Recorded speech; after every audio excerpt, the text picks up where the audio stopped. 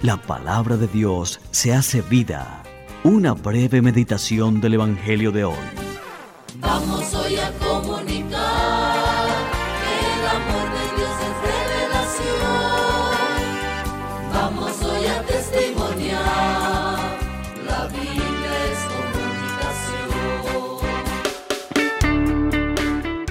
Cordial saludo y bendición. Le deseo un nuevo año 2023 lleno de paz, armonía y prosperidad. Le habla Gustavo Arias Gómez, sacerdote misionero redentorista en Colombia. Hoy es viernes 6 de enero, antes de la Epifanía.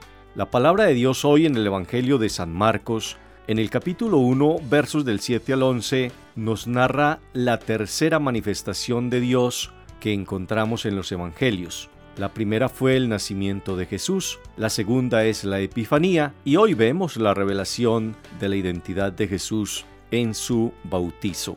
El Hijo amado aparece al comienzo de su vida pública identificado con el Rey Mesías, cuya misión no se realizará desde el poder, sino desde el testimonio humilde de su condición de servidor de todos. Cada vez que se evoca la imagen de Juan el Bautista, viene a nosotros la escena del bautismo de Jesús llena de humildad, mostrada en un acto tan terrenal como es el bautismo en agua, y tan divina como la representación del Espíritu Santo y las palabras de Dios mismo, destacando su complacencia por su unigénito. Pero, ¿de qué se trata todo esto? Acercarnos a ser hijos predilectos se trata sobre todo de realizar actos concretos, acciones específicas sobre las que nuestro prójimo se pueda sensibilizar y pueda inspirarse. Cada vez más, como creyentes, debemos convencernos que cada persona en el mundo es un ser único,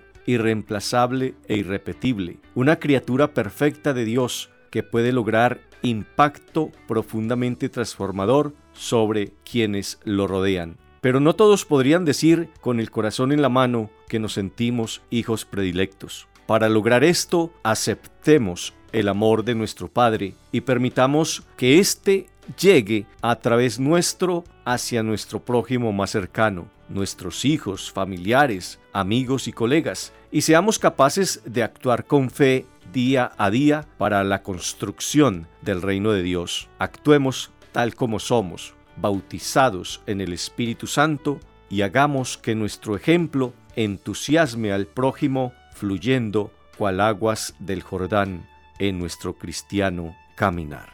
Feliz y bendecido día, hasta nueva oportunidad.